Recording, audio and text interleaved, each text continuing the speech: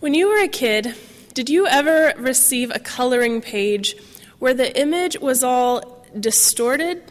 It's a special kind of picture.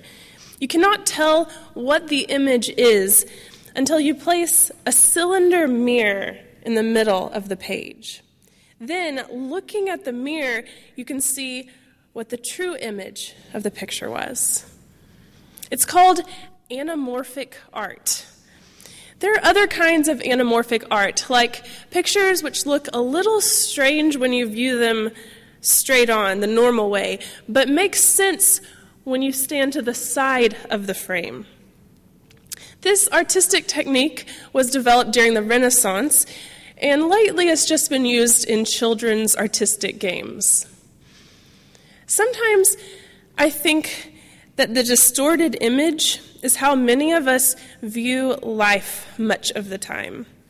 It's a little bit off, confusing, not very pretty. We are so distracted with the flurry of activity that we don't realize that we need to look at the mirror in the center, the Holy Spirit, to make the meaning become clear. What might we be missing? Now that we're in the season of Advent, I've been reflecting on the Christmas story. There's one character in Luke's gospel that I don't hear about very often: Elizabeth. My middle name is Elizabeth, so you would think I'd know a few things about her, but I'd always overlooked her until now. In the next few minutes, we're going to review the story Elizabeth, consider why she's so amazing, why we should emulate her, and how we might follow her example. So the story. You probably know it well, but let's just relive it together. Both Elizabeth and her husband, Zechariah, were of priestly descent. This elderly couple lived in the hill country. Unfortunately, Elizabeth was barren, and she was beyond childbearing age. Well, Zechariah had a rare chance one day of serving in the Jerusalem temple as priest. And while inside, he had the even rarer chance of encountering an angel who foretold to him that his wife would bear a son.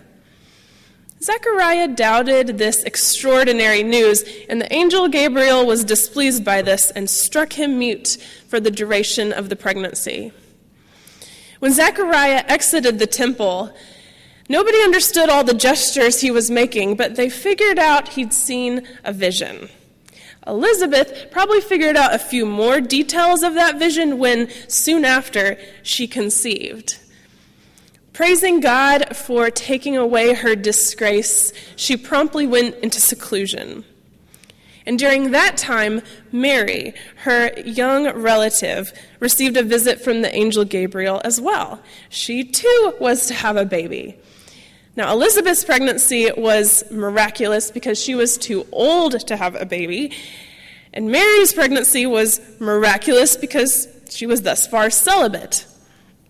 When Mary wondered how this might happen, Gabriel gave Elizabeth's pregnancy as proof. For nothing will be impossible with God, the angel said. And so, hearing this, she ran off to see Elizabeth. That's where today's text comes in. Now, out of seclusion, Elizabeth hears Mary's voice, feels her baby move within, and speaks a prophetic blessing over Mary. The part of Elizabeth's story that most astounds me is the fact that all it took was for her to hear Mary say hello, to feel her baby move, for her to know the Lord had come. She said the child in her womb leaped for joy. What do you think that felt like? Did it hurt? Did it tickle? When I think about it in practical terms, it probably was just a kick. Babies move. After 6 months of development, mothers feel their babies kick. Maybe John moved with more force than usual. But still, How could she have known by an inward leap that young Mary was blessed with bearing the Messiah? Elizabeth never received an angelic annunciation of her own. Some commentators want to give John the credit.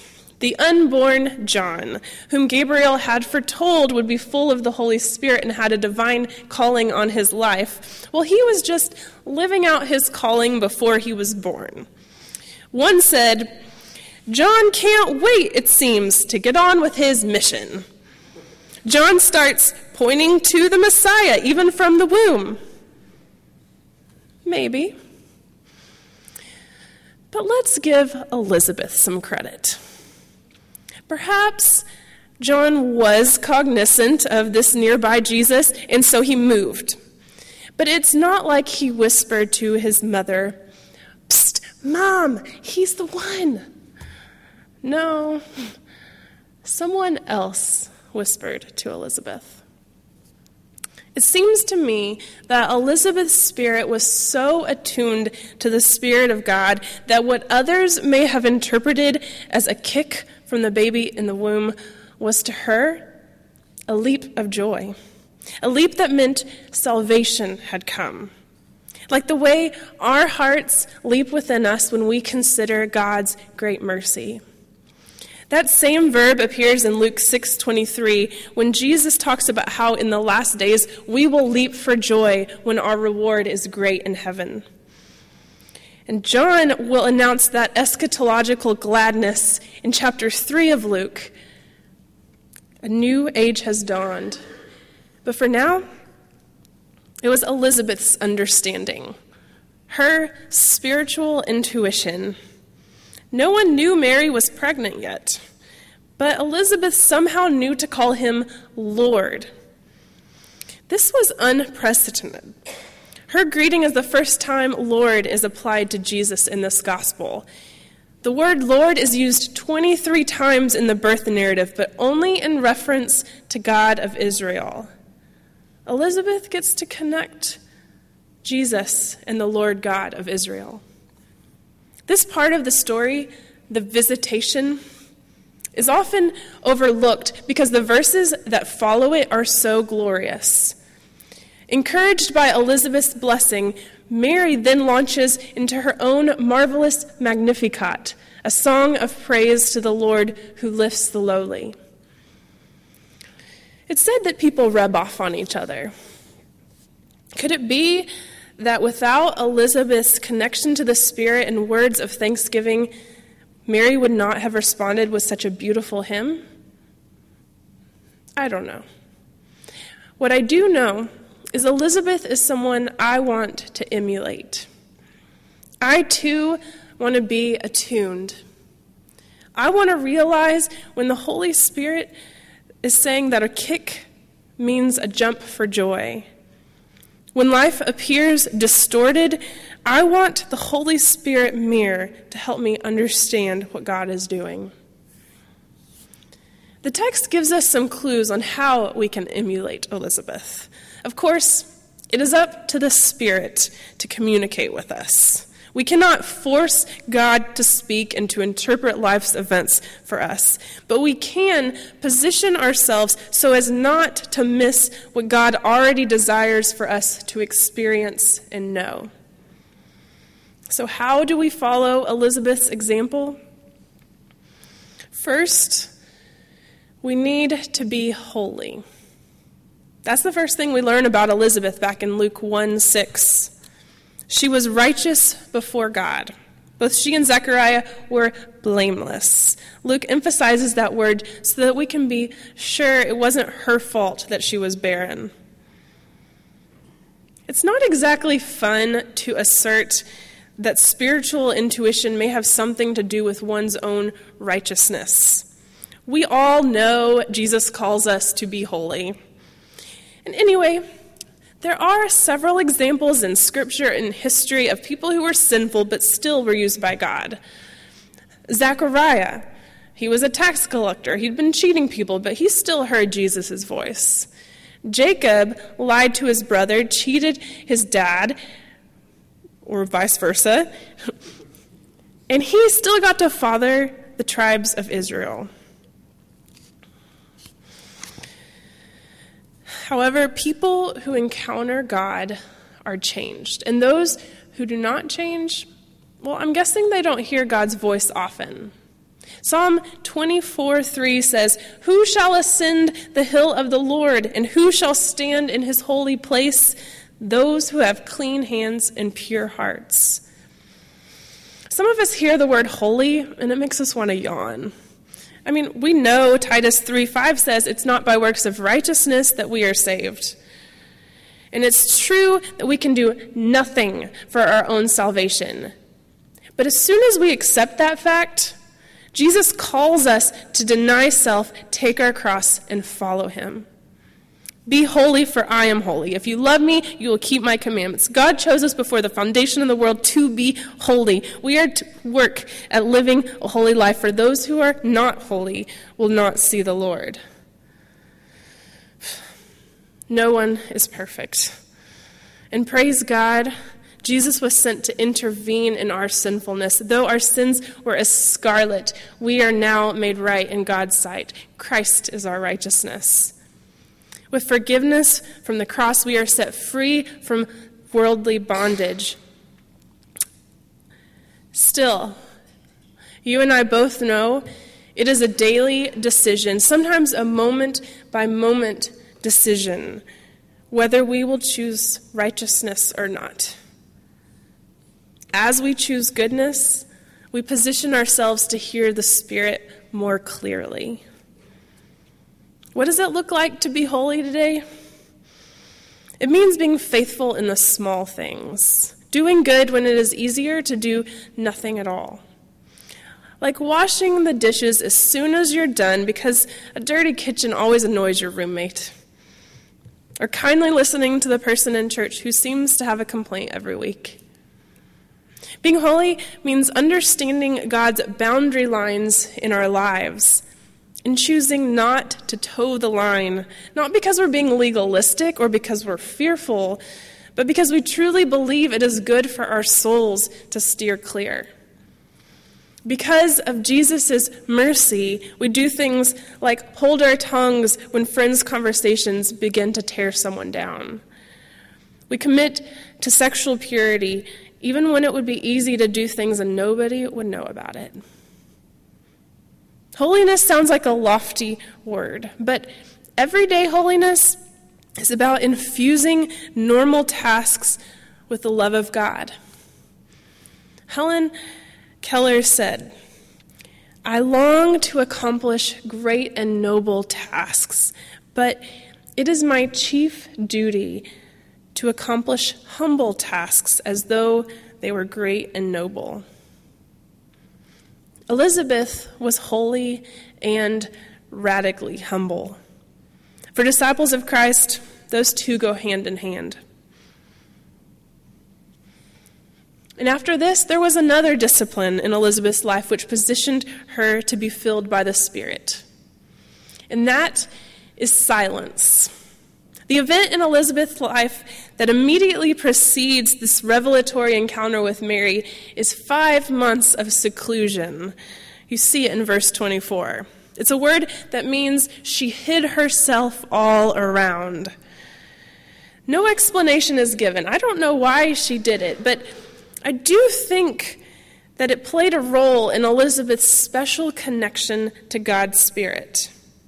As Mary's visit brought her out of the secluded silence, Elizabeth was primed to hear the still, small voice of God. Picture the stars.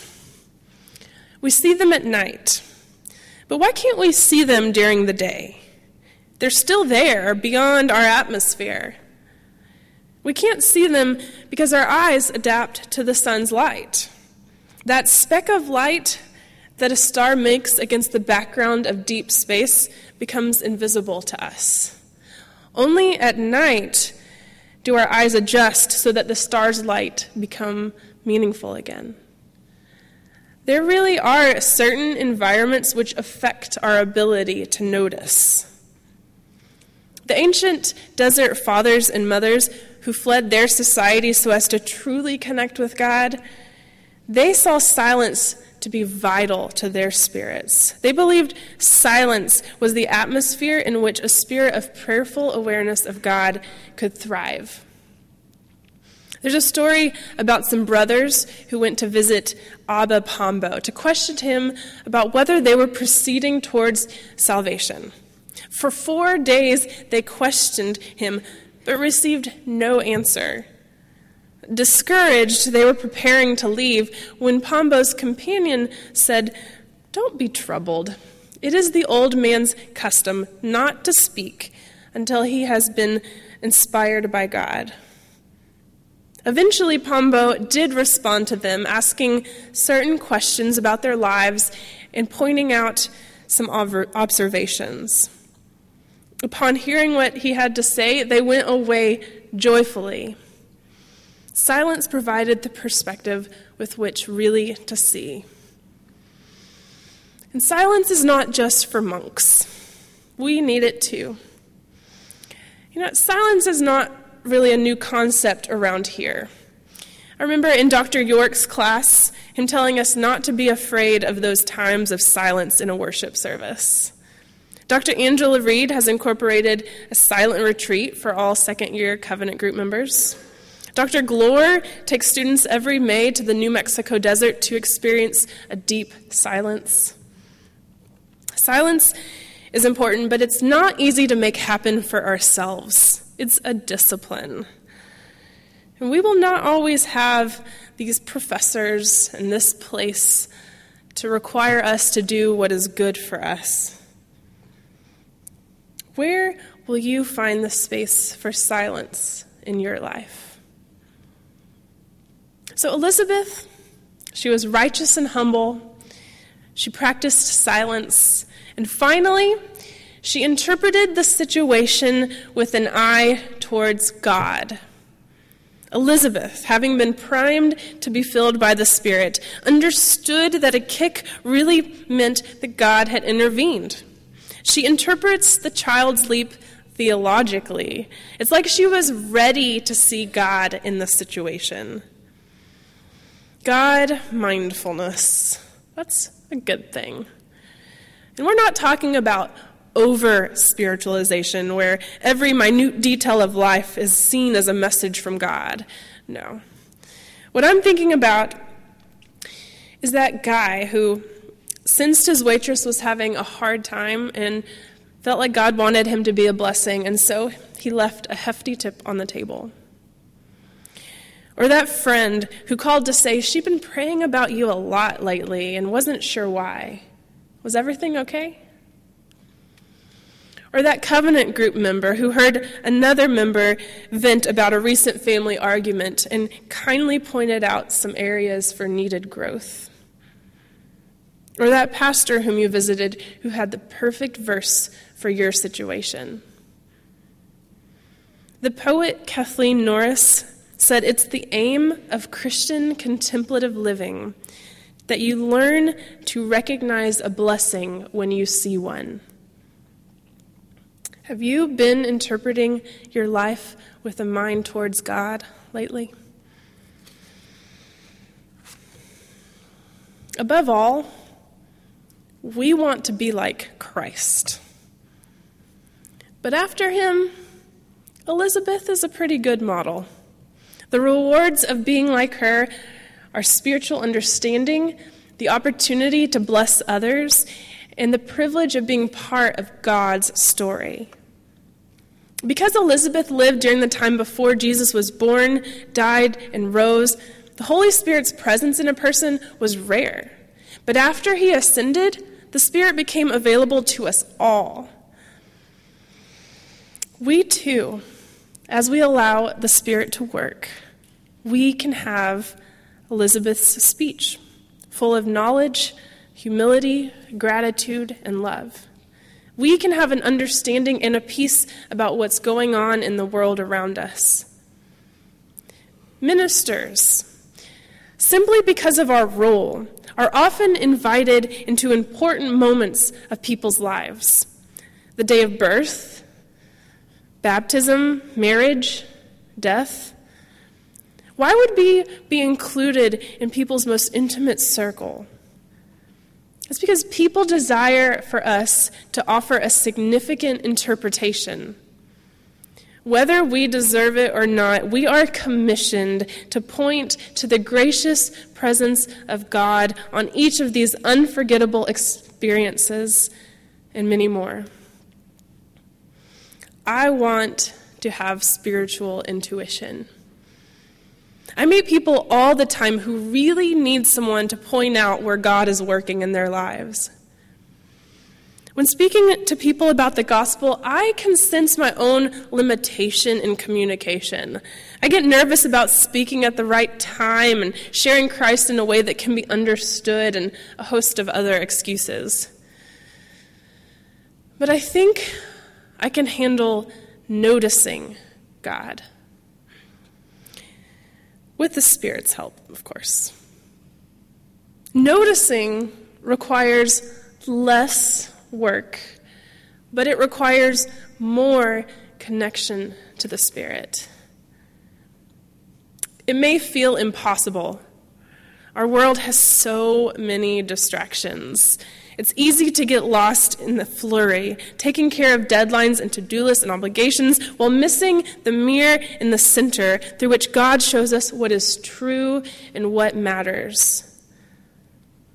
But we have God's Spirit, and we know that doing the work of righteousness, humility, and silence is worth it. Impossible? A virgin birth? Resurrection from the dead?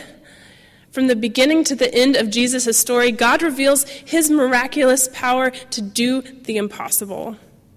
The angel said, nothing will be impossible with God. Elizabeth got to be a part of God's story of redemption. May the same be said of us. Amen.